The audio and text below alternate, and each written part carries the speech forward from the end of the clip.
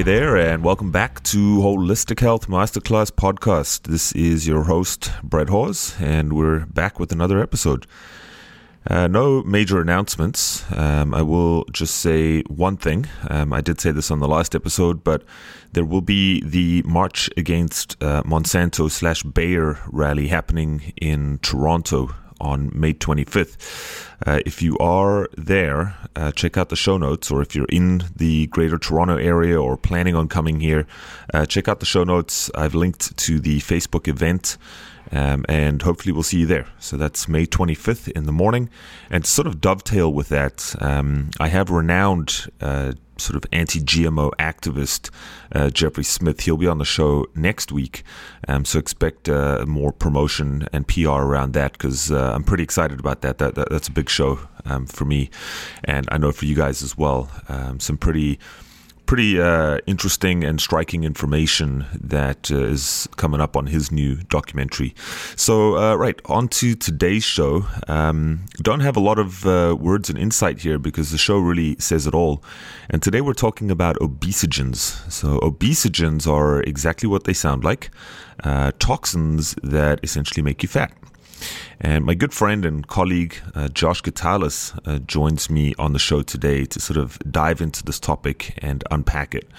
And really, to simply encapsulate this entire episode, we talk about what they are. We talk about where you can find these toxins in your home, your environment, personal care products, and so on and so on. And we talk about how these actually affect your body, right? So we sort of dive into a little bit of the sciencey stuff, the sort of biological chemistry side of things. Nothing too crazy. Everyone, I think, will follow us here. It's not going off the deep end. But if you've never thought about toxins, we sort of throw that word around very casually. And I think for a lot of people, the word toxin just sounds terrifying, but we never really think about what it does or how it affects us in our day-to-day life. So I think if you've never thought about these things, I think you'll find today's episode quite insightful. And of course, we're not going to leave you hanging. So by the end of this episode, I would say for the last third, we do talk about what you can do. So in terms of how to avoid these toxins, and of course, some strategies on how you can detoxify these from your body. So as always, if you enjoyed today's episode, please consider subscribing, reviewing, sharing, and really just getting the word out there so that I can continue to bring you this show. Right, so let's just hop right into it and talk about obesogens with Josh Gitalis.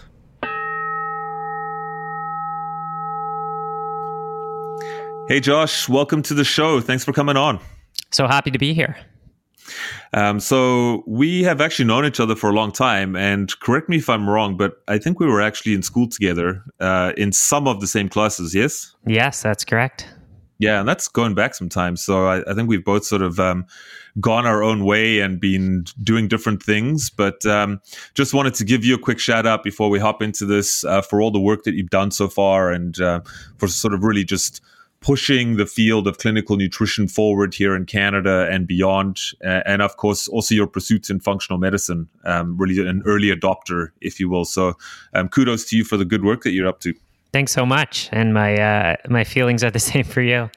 Awesome. Yeah. So today we are going to be talking about obesogens, which many of you listeners out there, you might not have heard of that terminology before, but you probably are going to be somewhat familiar with some of the things that we're going to be talking about.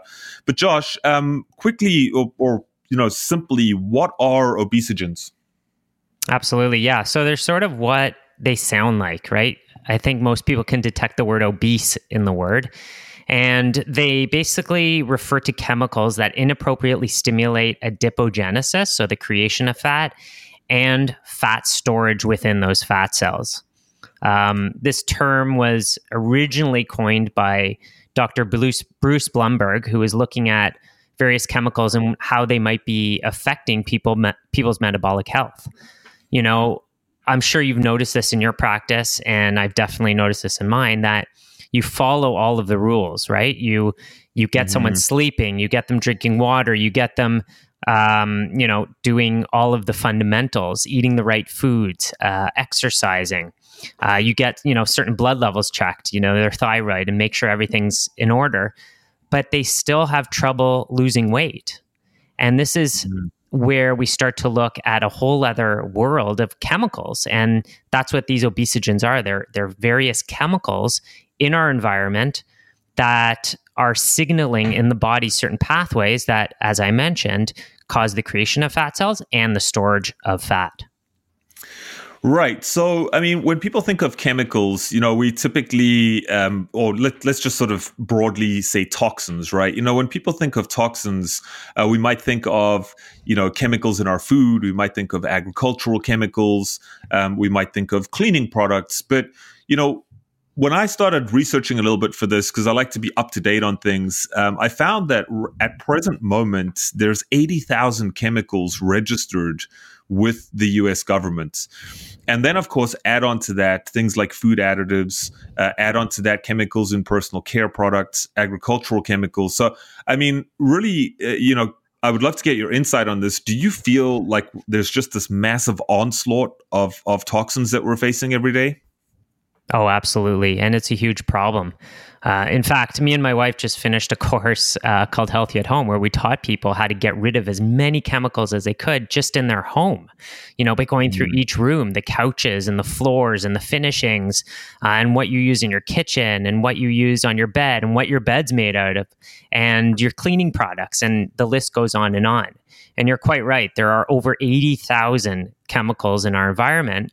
So when someone shows up in my clinic, this is a huge wild card, right? This is something I have to consider with every single person.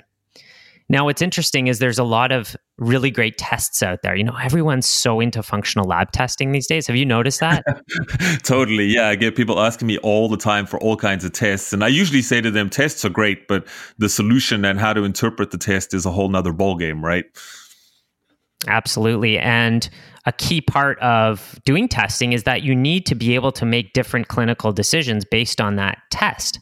Now, when someone comes in, there's almost no point in me ever doing a toxin test, unless sometimes if I want to figure out the specific toxin, because we all have that body burden. It's unavoidable.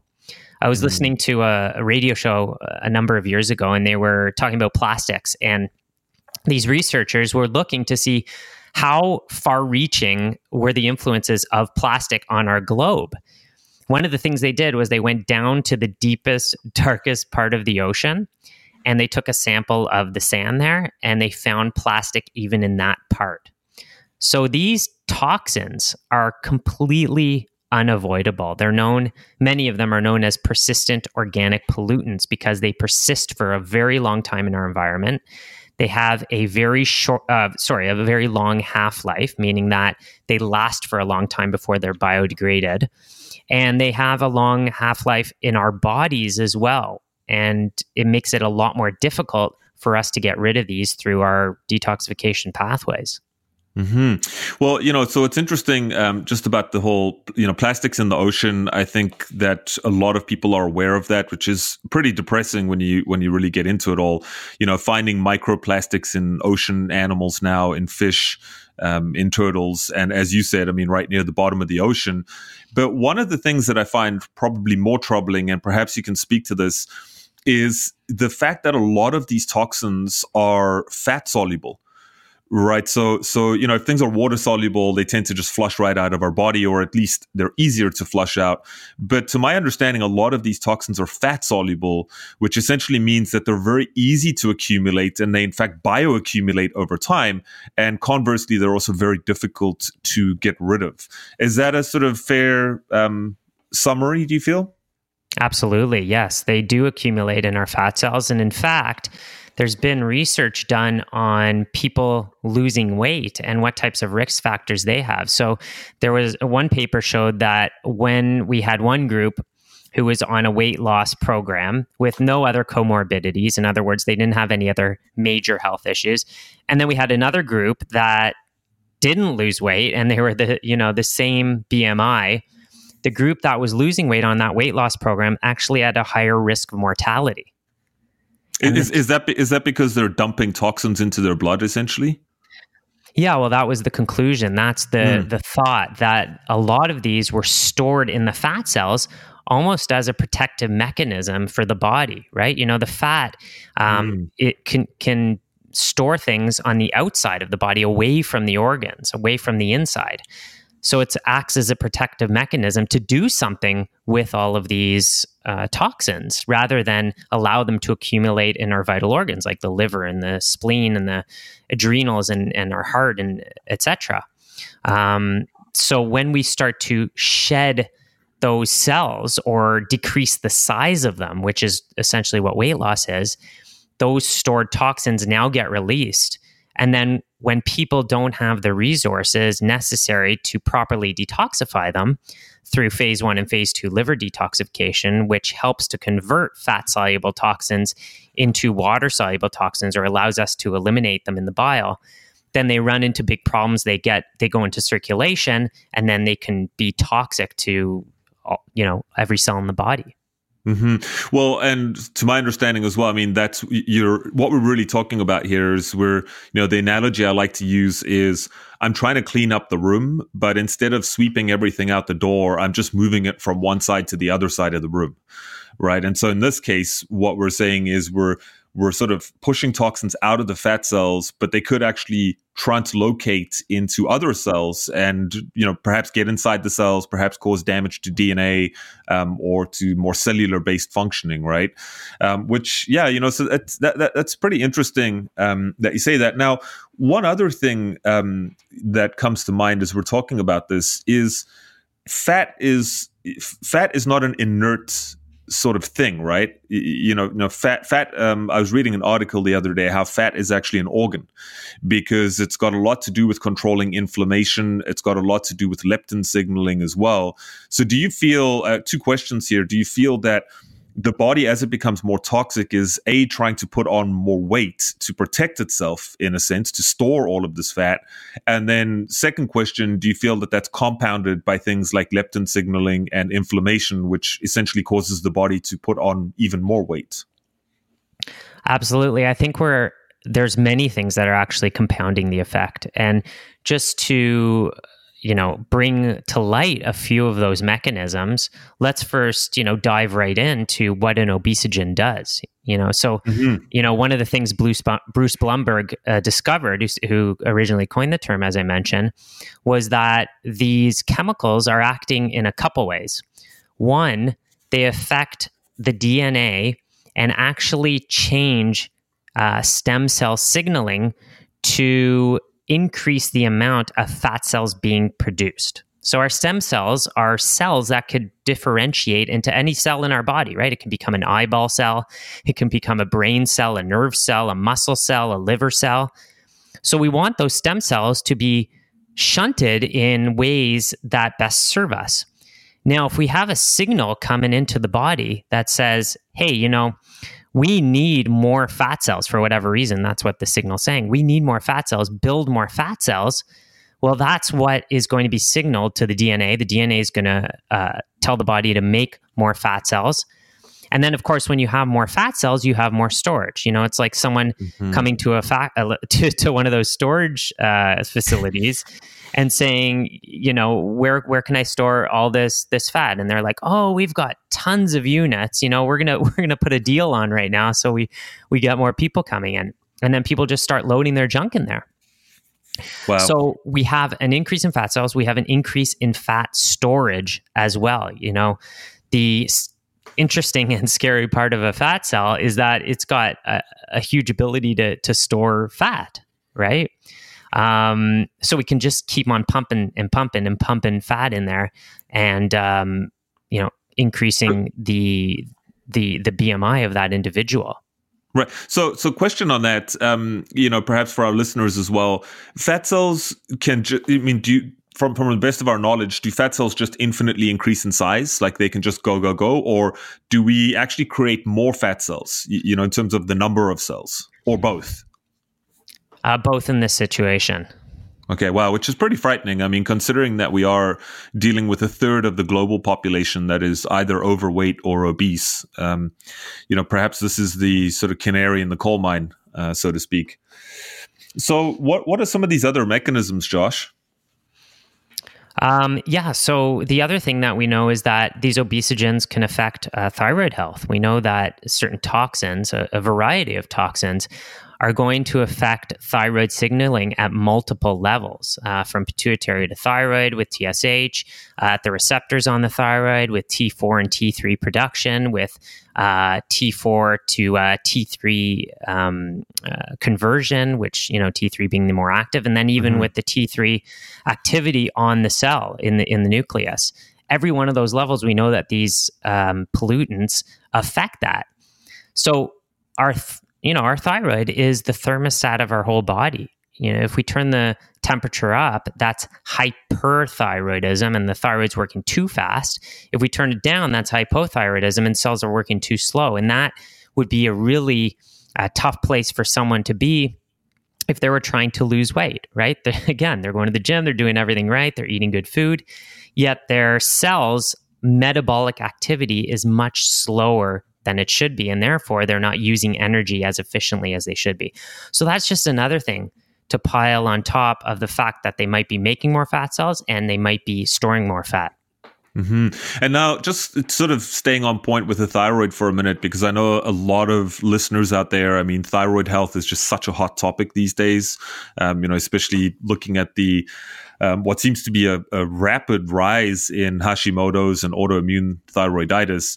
But just a couple of things you said there, what's fascinating to me, because my understanding was always, these fat-soluble toxins, perhaps a lot of listeners out there would be familiar with endocrine disruptors or hormone-disrupting chemicals. I think traditionally we always thought that these chemicals would lodge in the gland. So, sort of lodge in the thyroid gland, and then that would be the end of it, right? So impair thyroid functioning. But what I'm hearing is it's not just one place. It's actually affecting the entire cascade. So do you feel that the sort of skilled clinician using blood work, so looking at TSH, looking at T4, T3, RT3, et cetera, do you think that someone could figure out like what was really going on with regards to obesogens, or do you feel that you would sort of need some external testing to test for these toxins? I think yes and no. It's a bit of a moving target because it is such a complex thing that is going on. First of all, as we mentioned, there's 80,000 chemicals. 1,000 of those have been confirmed to be endocrine disrupting chemicals. Wow. And that's only ones that have actually been researched. So there's another over 79,000 to look at. And then at least 50 of those are confirmed obesogens. So that's a chemical soup. And not only that, we also have interaction between the different chemicals, which is known as chemical synergy. So we know that, one chemical plus one chemical plus one chemical does not equal 3. It could be many, many times more harmful. And I'll give an example. If you're a smoker, you have a 10 times increased risk of getting lung cancer. I think that's accepted by most people, that smoking causes lung cancer. And then we also know, and it's accepted by most people, that asbestos increases risk of lung cancer, and it's about a 5-time increased risk. But if someone is a smoker and they're exposed to asbestos, they have a 55 times increased risk of getting lung cancer. Wow. So this is a synergistic effect in which we have absolutely no idea how it's actually manifesting in the body. So from a clinician's perspective, it's almost impossible to, check every single pathway and see what might be affecting what. We almost all have to approach this from the assumption that people are definitely 100% being exposed to these things. And most people, if not every single person on this planet, is going to benefit from some sort of clean out and detoxification protocol. Yeah, and that makes perfectly good sense. I think perhaps in more severe cases, like I've definitely run a few sort of toxicology tests, if you will, and it's been pretty interesting to see what's come back. I got to say, because some people are pretty shocked by what comes back, but then of course, the flip side of that is what do you do, and I think we'll sort of get to that in our conversation today. Now, aside from thyroid, or actually, one last question on thyroid: do we know if these chemicals, like impede nutrient absorption? Do they affect mineral absorption or anything to that effect? You know what? My guess would be that they do. We know that things like glyphosate, for example, a chemical in our environment, can really wreak havoc on the gut. And once we start to mess with the gut and that semi-permeable membrane, which is so important for passing nutrients into the bloodstream, then now we've started to mess with nutrient absorption. So I'm sure there's multiple mechanisms at play there as well. Yeah. And again, something that I think we're sort of skirting around is the fact that, a lot of these chemicals that we're talking about haven't really gone through safety testing. They've been grandfathered in, from regulations that were passed in the 60s and 70s. And I think it's only now that, people in our crowd are actually starting to look at them in a different light, which is unfortunate, but it's good that it's happening because, I think the pressure is on to clean up the environment and to, of course, clean up ourselves as well, right? Absolutely. And, they use a similar model to the judicial system where they're innocent until proven guilty. Yes. But, in the we've learned this lesson multiple times. In the 40s, DDT was introduced into the environment, and then we learned that it was toxic. And, then there was a fantastic book published, Silent Spring, showing how damaging it was to our environment. And then finally, that was in the 60s. And then finally in the 70s, they ban it. And then, of course, there's still countries that are using it for a certain period after that. And then it's still in our environment for a certain period of time. So these, how many times do we have to learn that lesson? The unfortunate thing is that most people, probably excluding people who are interested in podcasts like this, but most people out there believe that their government is taking care of them and checking these things and running the right studies to make sure that only safe items are used in their products.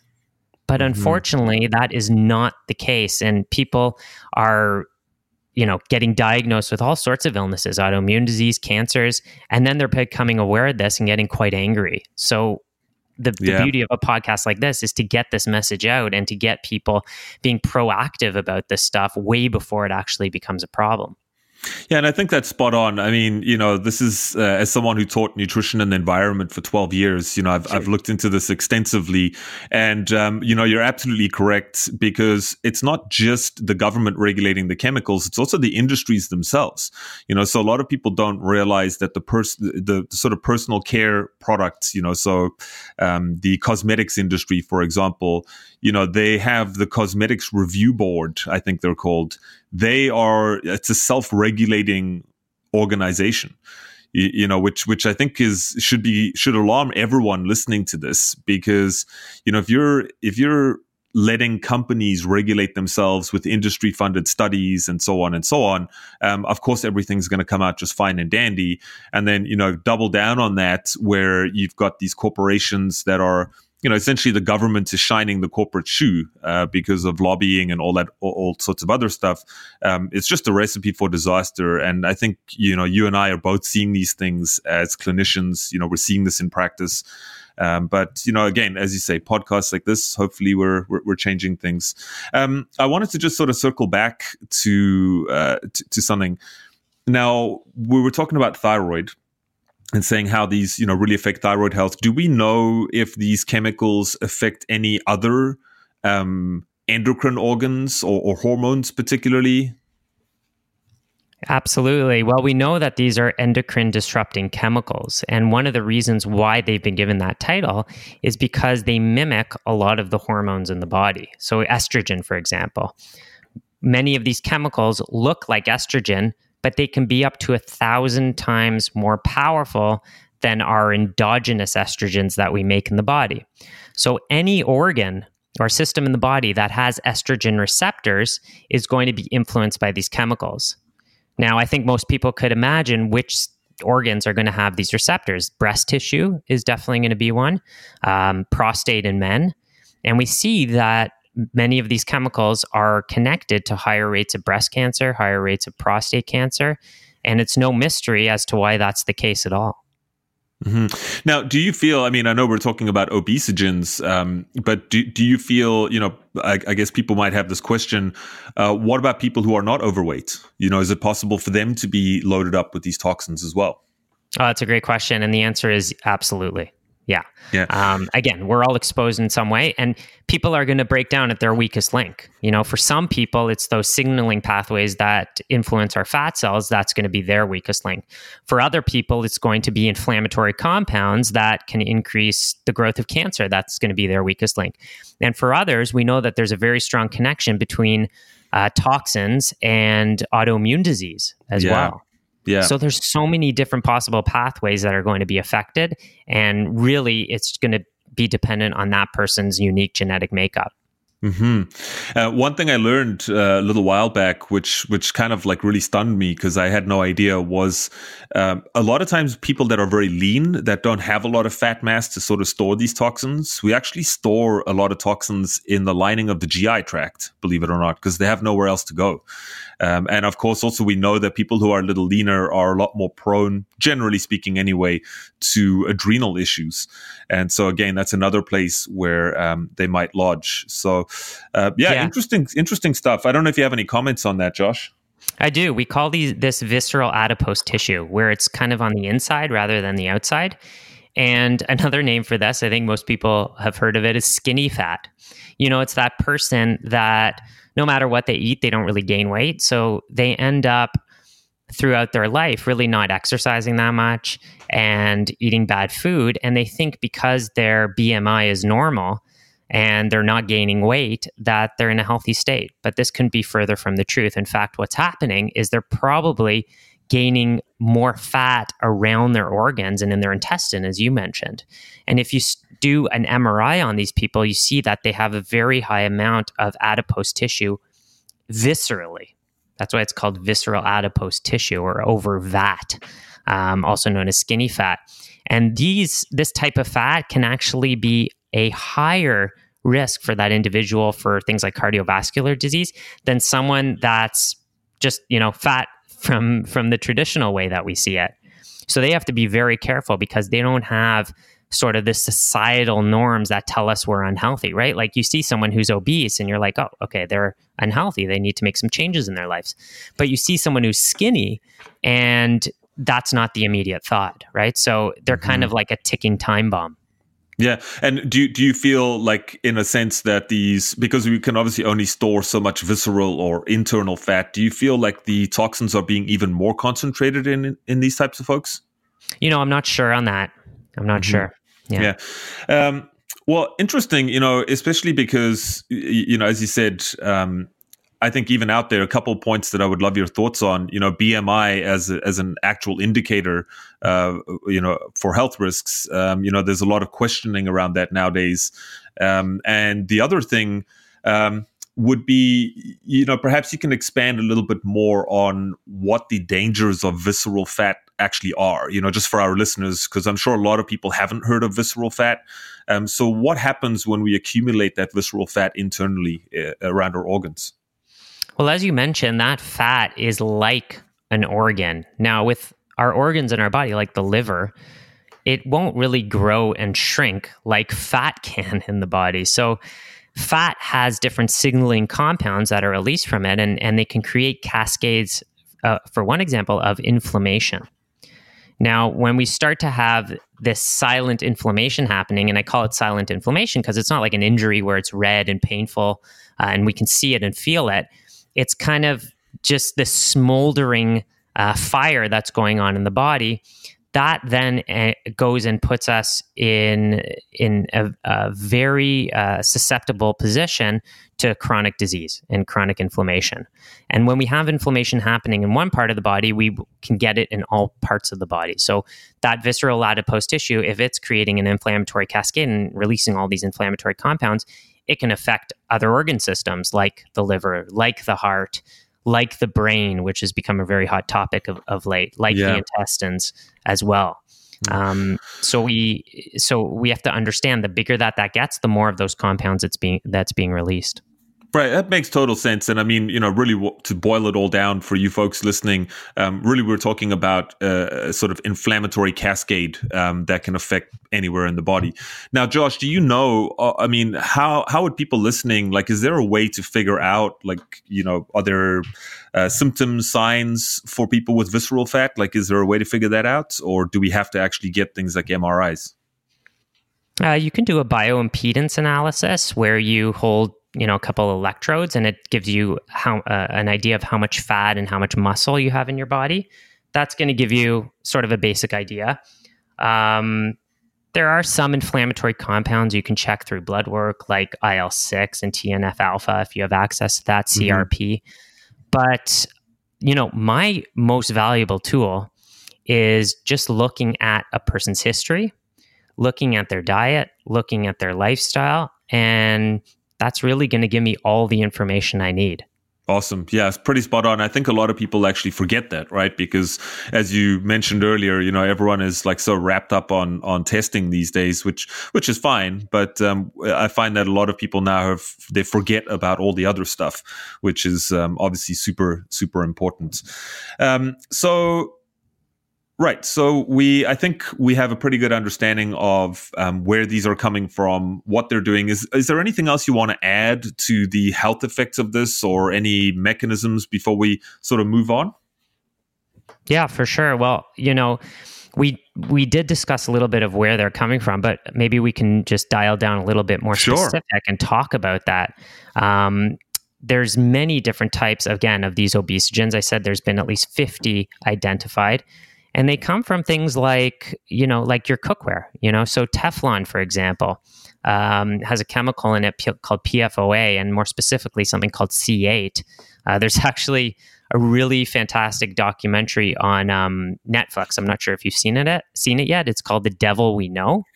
And it's a fantastic exploration of what actually happened with Teflon and this chemical C8 that they were dumping in people's water. So if people still believe that their governments are out there to take care of them 100% when it comes to chemicals, they need to watch this documentary. But Teflon's one example. Every time you cook on it and heat it up, it's going to go airborne. It's going to go into your body. And Teflon's actually one of those chemicals that's a bit more difficult to get out of the body once it's in the body. Oh boy. There are quite a few persistent organic pollutants out there, and about 80% of them have a pretty short half-life. And once you stop exposure to them, they can start to leave the body quite quickly. We actually know this with glyphosate, which we find in the chemical Roundup. That once you stop consuming it, the moment you start consuming organic, they see these levels come down quite quickly in people's bloodstream.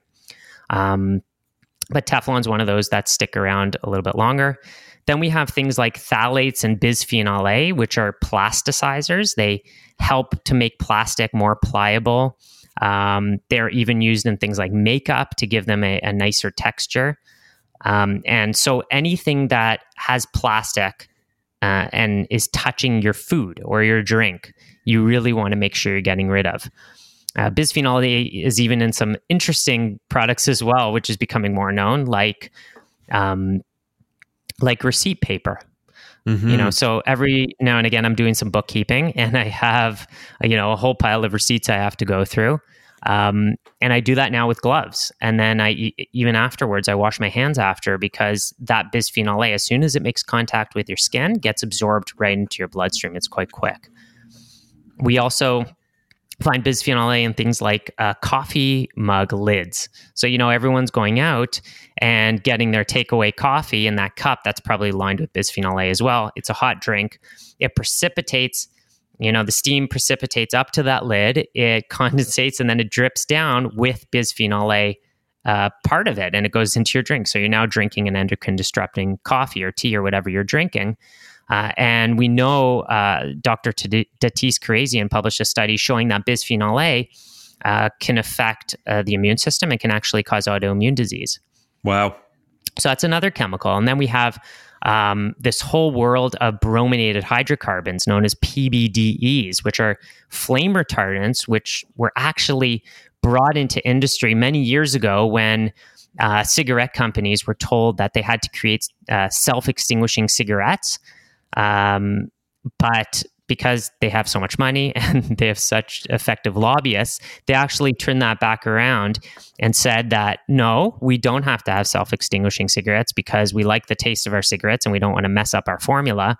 But people just have to add flame retardants to all their products, right? Because there were so many fires happening from people smoking. Well, I think it was people smoking in bed, right? And like falling asleep or something. And, I mean, which hopefully if you're listening to this, please don't do that. That's just not a good idea at all. Mm-hmm. Yeah, not good at all. So they lobbied to get these flame retardants introduced into mattresses, right? So those people falling asleep wouldn't start a fire. Into couches, into carpets, into the clothing of infants.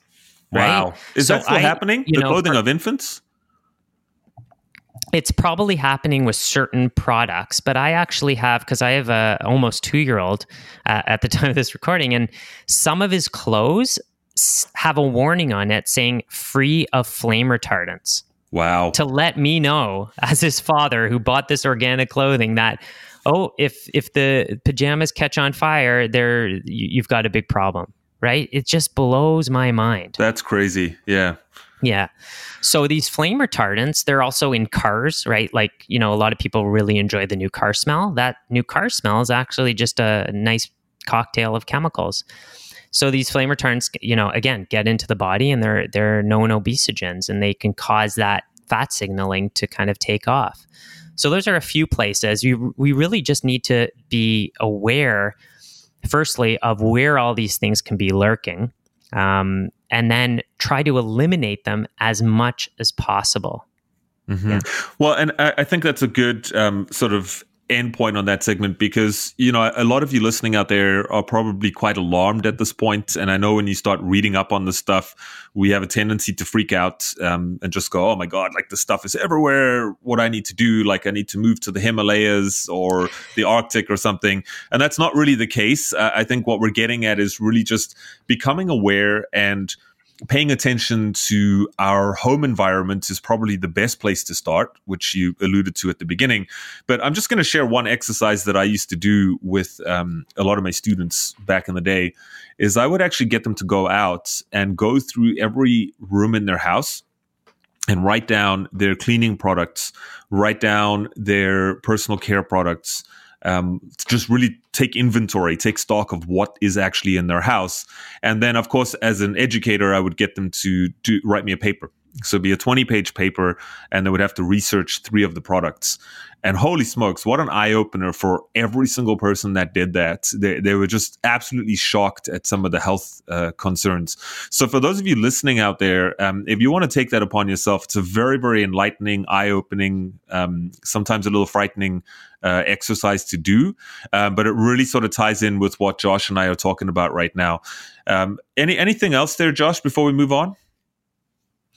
Well, I think it's, what you just said is great. And whenever I do talk about toxins, I usually warn people listening that we are going to start with the doom and gloom, but we're always going to give hope at the end. And it's so important to start with the doom and gloom because you have to understand how serious of an issue this is before you make change. Right. Usually, yeah. Yeah, no, and I think we're saying the same thing. So you know what? Let's hop right into it. What can people do? So much, which is the good news. Great. So, so we've got natural ways that we can process and get rid of toxins in the body. And, what I teach my students actually in my program, and I know what you've learned also, is that we have what are called 5 channels of elimination. Ways that we can get stuff, whether it's toxins or used up neurotransmitters or hormones, from the inside of the body to the outside of the body. Those channels of elimination are the bowel or the colon, the skin, the kidneys, the lungs, and the mind as well, which a lot of people forget about. The mind, yes, awesome. Yes, thoughts can be toxic, as I think most of us understand. So any way we can optimize those channels of elimination are going to help with the movement of toxins through the body. So making sure we're having at least 1 to 3 bowel movements every single day. How do we do that? We drink lots of water. We consume whole foods with lots of good fiber, both soluble and insoluble fiber. We take the time to have a bowel movement. We make sure we're in the squat position using the squatty potty or sitting on the toilet properly by squatting on it. We make sure we get into rest and digest mode when we're consuming meals. I mean, all these things are going to help with elimination. And then we can use some extra supplementation if need be, like extra fiber supplements or probiotics, things to help things move through. And then with the kidneys, we can, just drink a lot of water. The best solution to pollution is dilution. So a toxin is only a toxin in a certain concentration. Even water can be a toxin if you consume too much of it. But in this case, water is a good thing. It's going to help dilute a lot of the stuff that's going through your body. It's going to help you pee it out. Of course, our urine is a wonderful cocktail of byproducts from regular metabolism. So we want to get those out as efficiently as possible. So drinking lots of water is good. And then with the skin, we know that it's kind of a two-way street with the skin. We can absorb things through the skin, as anyone who has ever tried to quit smoking and has used the Nicorette patch would understand, because you can actually absorb that right through the skin. There's even hormone patches you can put on the skin as well, and hormone creams. But we also release things through the skin, about 2 pounds of toxins per day.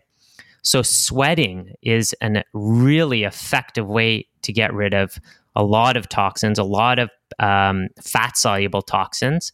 It's a great way to get rid of certain heavy metals like cadmium. In fact, it's one of the best and only ways to get rid of cadmium. Not as effective for other things like lead and mercury, but really great for cadmium. So getting into situations where we can sweat it out. We have at home an infrared sauna, like a 2-person infrared sauna, which we actually got a number of years ago and just had it in a little corner of our apartment. It actually doesn't take up that much space. It arrived in 6 pieces. We assembled it in 20 minutes. It has just been an amazing part of our health regimen.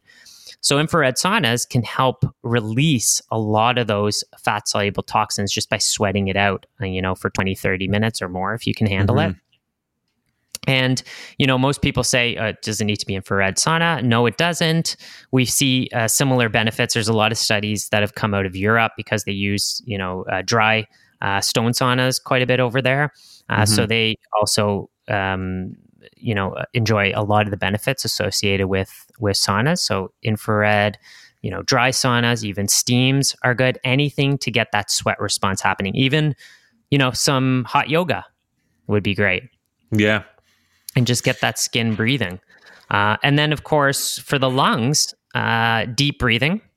Yoga is amazing for that. Meditation's amazing for that. Just even straight up deep breathing exercises is going to help with releasing toxins through the lungs. Of course, exercise can be super helpful there as well. And then with the mind, I like to put my clients on a social media detox. So no Instagram, no Facebook, no clickbait news feeds. As much as they can when they're doing one of my detoxes, they're trying to avoid this stuff that can come into their mind and be toxic to their mind. And we know from the work of Candace Pert that any emotion that we have that's negative creates a cocktail of molecules known as the molecules of emotion. They're these peptides that then go signal with pretty much every cell in our body. So that's how the translation of our thoughts and our perceptions can convert into toxic substances in the body. So those are great ways to really optimize the 5 channels of elimination. And then, of course, we have these sort of internal cleansing systems, which also do a lot of work. We got the lymphatic system, which collects all the garbage. So exercising and skin brushing and moving is all going to help that lymph move as well, because it doesn't have anything to pump it around like the heart pumps our blood around the body. And then the liver, I know, Brett, you're an expert in liver detoxification as well. I think that's actually one of the classes we might have taken together. I think so. Yeah. Yeah. And liver, I mean, has, over 500 jobs and is one of the key players in changing those fat-soluble toxins to a water-soluble form, or changing a harmful hormone or chemical to a non-harmful form, almost like putting handcuffs on it, and helping make it, excretable by the kidneys, or dumping it into the bile and allowing us to just, eventually poop it out. Now, the liver is highly energy dependent and highly nutrient dependent. So all of those wonderful colors in our food, the dark colors, the dark purples and greens and yellows and oranges, have the ability to help ramp up and fuel these detoxification pathways. So, there's like thousands of diets out there. I know you've probably come across so many over your years. But one thing we all agree on, I think, is just to eat way more vegetables, lots of colors, and lots of fruit as well, to get those nutrients that fuel those pathways. 100%. And question for you. I mean, that's really just a great summary over the last 5 or 6 minutes. For those of you listening out there, I know it might seem like a lot. And so what I would encourage you to do is just sort of pick one area, as Josh said, just start with switching to organic, switching to a whole foods diet. That's a really good start. And then learn and focus on each of these areas as you move on, and just sort of incorporate them and roll them into a daily practice, or a weekly practice, or whatever it is. The reason why I say that is when you start getting into all of this, it can be very overwhelming at first. We're just sort of met with a wall of information and all of the stuff that we have to do. And so I think, go back and listen to the last 10 minutes or so of this podcast, and just pick and choose some areas that you really want to work on. So Josh, I think let's sort of wrap things up. But question for you, what are your 5 top foods for detoxification? Can I include some herbs too? Totally. Yeah. So top 5 foods, I would say, cilantro is definitely one that's up there. Cilantro and parsley, both super high in chlorophyll. Chlorophyll has been shown to really help with chelating heavy metals, for example, and chelating other toxins. So anything green, but of course, parsley and cilantro really concentrate that in. An herb that I really love for many reasons, and there's been a ton of research on it, is turmeric.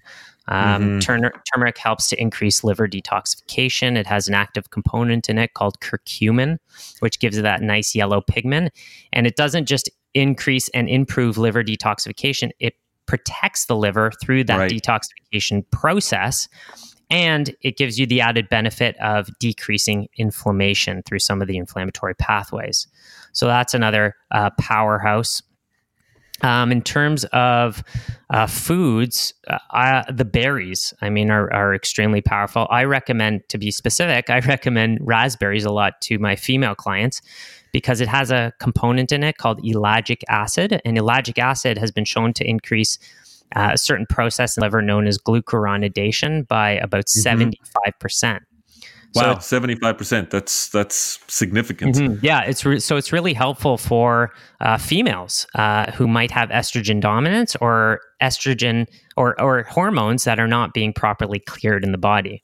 I remember one client I had once, and I prepared a full protocol for her for, she was having pretty severe PMS symptoms, and she came back for the follow-up, and I said, we went through every recommendation. I said, how'd you do with everything? She's like, you know what? I was so busy in life, I really could not get into the protocol full on. And all I did was the raspberries you recommended and the flaxseed you recommended. And my symptoms have been fine since. Wow. So it sometimes just goes to show you the power of food and how just some of the most simple things, when we apply them and do them on a regular basis, how powerful those can be. Wow. Amazing. So final thought from my side, and I'm going to put you on the spot a little bit. This could be a whole nother podcast, but coffee, yay or nay for detoxification? Like coffee enemas? Or just coffee, even drinking coffee. Drinking coffee. I don't think there's much good information on drinking coffee for detoxification. The thing that I'm aware of is coffee enemas in terms of using that for detoxification. And it's an interesting question you asked, because I've done them, I've tried them, I've experimented with them, I've even recommended them at times. But there was a couple of years ago where I went and tried to find some really good research on it, because it was being referenced and recommended in so many places, and a lot of places from practitioners that I really respected.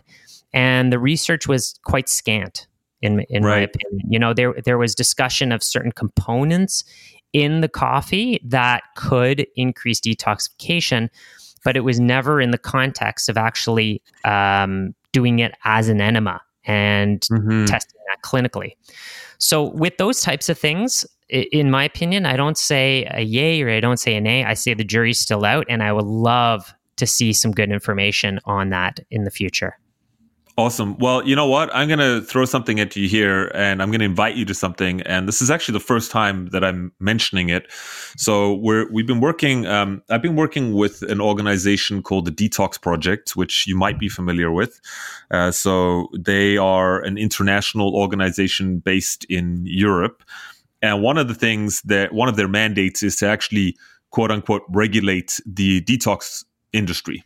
Right, because, you know, there's a lot of things that are said and claimed, but when you start getting, as you said, into the research, there's some things that are very obvious, and there's some things that need more research. So what we're going to be doing is actually opening up a group. I just got a sort of final email a couple of days ago. We're going to be opening up a group, and I would love to have you in that group, because the idea is to get high-level health professionals together. Potentially, we're talking about getting the general public in there as well. But we want to start having a discussion about how do people effectively detoxify their body, what has been proven, what is still out, you know, the jury's out to lunch, and so on and so on. So I'll let you know about that, but keep an eye out for that, because I think that it's going to be a good discussion about many of the things that we've discussed on this podcast. Love it. I would love to take part. Yeah, awesome. So, Josh, I'm going to wrap things up. But before I let you go, you know, what are you up to these days? Where can people find more of what you're doing? Anything you want to sort of promote here? Yeah, sure. So, you know, everyone can find me at joshgitalis.com. And I also run a functional nutrition certification program. And we have a group that starts in September and January every year. And through this program, we go through a whole bunch of functional nutrition and functional medicine concepts, looking at specific systems like the digestive tract and gastrointestinal. We look at hormones in detail. We have a mental health and neurology course, and we also have a detox and biotransformation course where we really get into a lot of what we spoke about today in great detail and how to apply it clinically. We also have a full course on supplements, and we do case studies. So if anyone wants to check that out, they can go to functionalnutrition.ca. And with those two links, they'll be able to find everything they need. Awesome. And just to be clear, those the programs that you're offering are for practitioners only. Is that right? They're for practitioners and health enthusiasts. So we do have different levels based on people's needs, and they can read up on that. Awesome. Well, Josh, thanks so much for coming on the show. It's been great to sit down with you for the last hour or so and catch up. You know, it's been a while. Always a pleasure joining you. Thanks for having me. Okay, great stuff. And so you folks out there listening, I hope you enjoyed today's episode. And as always, if you did, please consider sharing this with your friends, your family, your community, and of course, subscribing, leaving us a review, anything you can do to help me bring on more awesome guests like Josh. So Josh, thank you for coming on once again. And for those of you listening out there, you have a beautiful day wherever you are.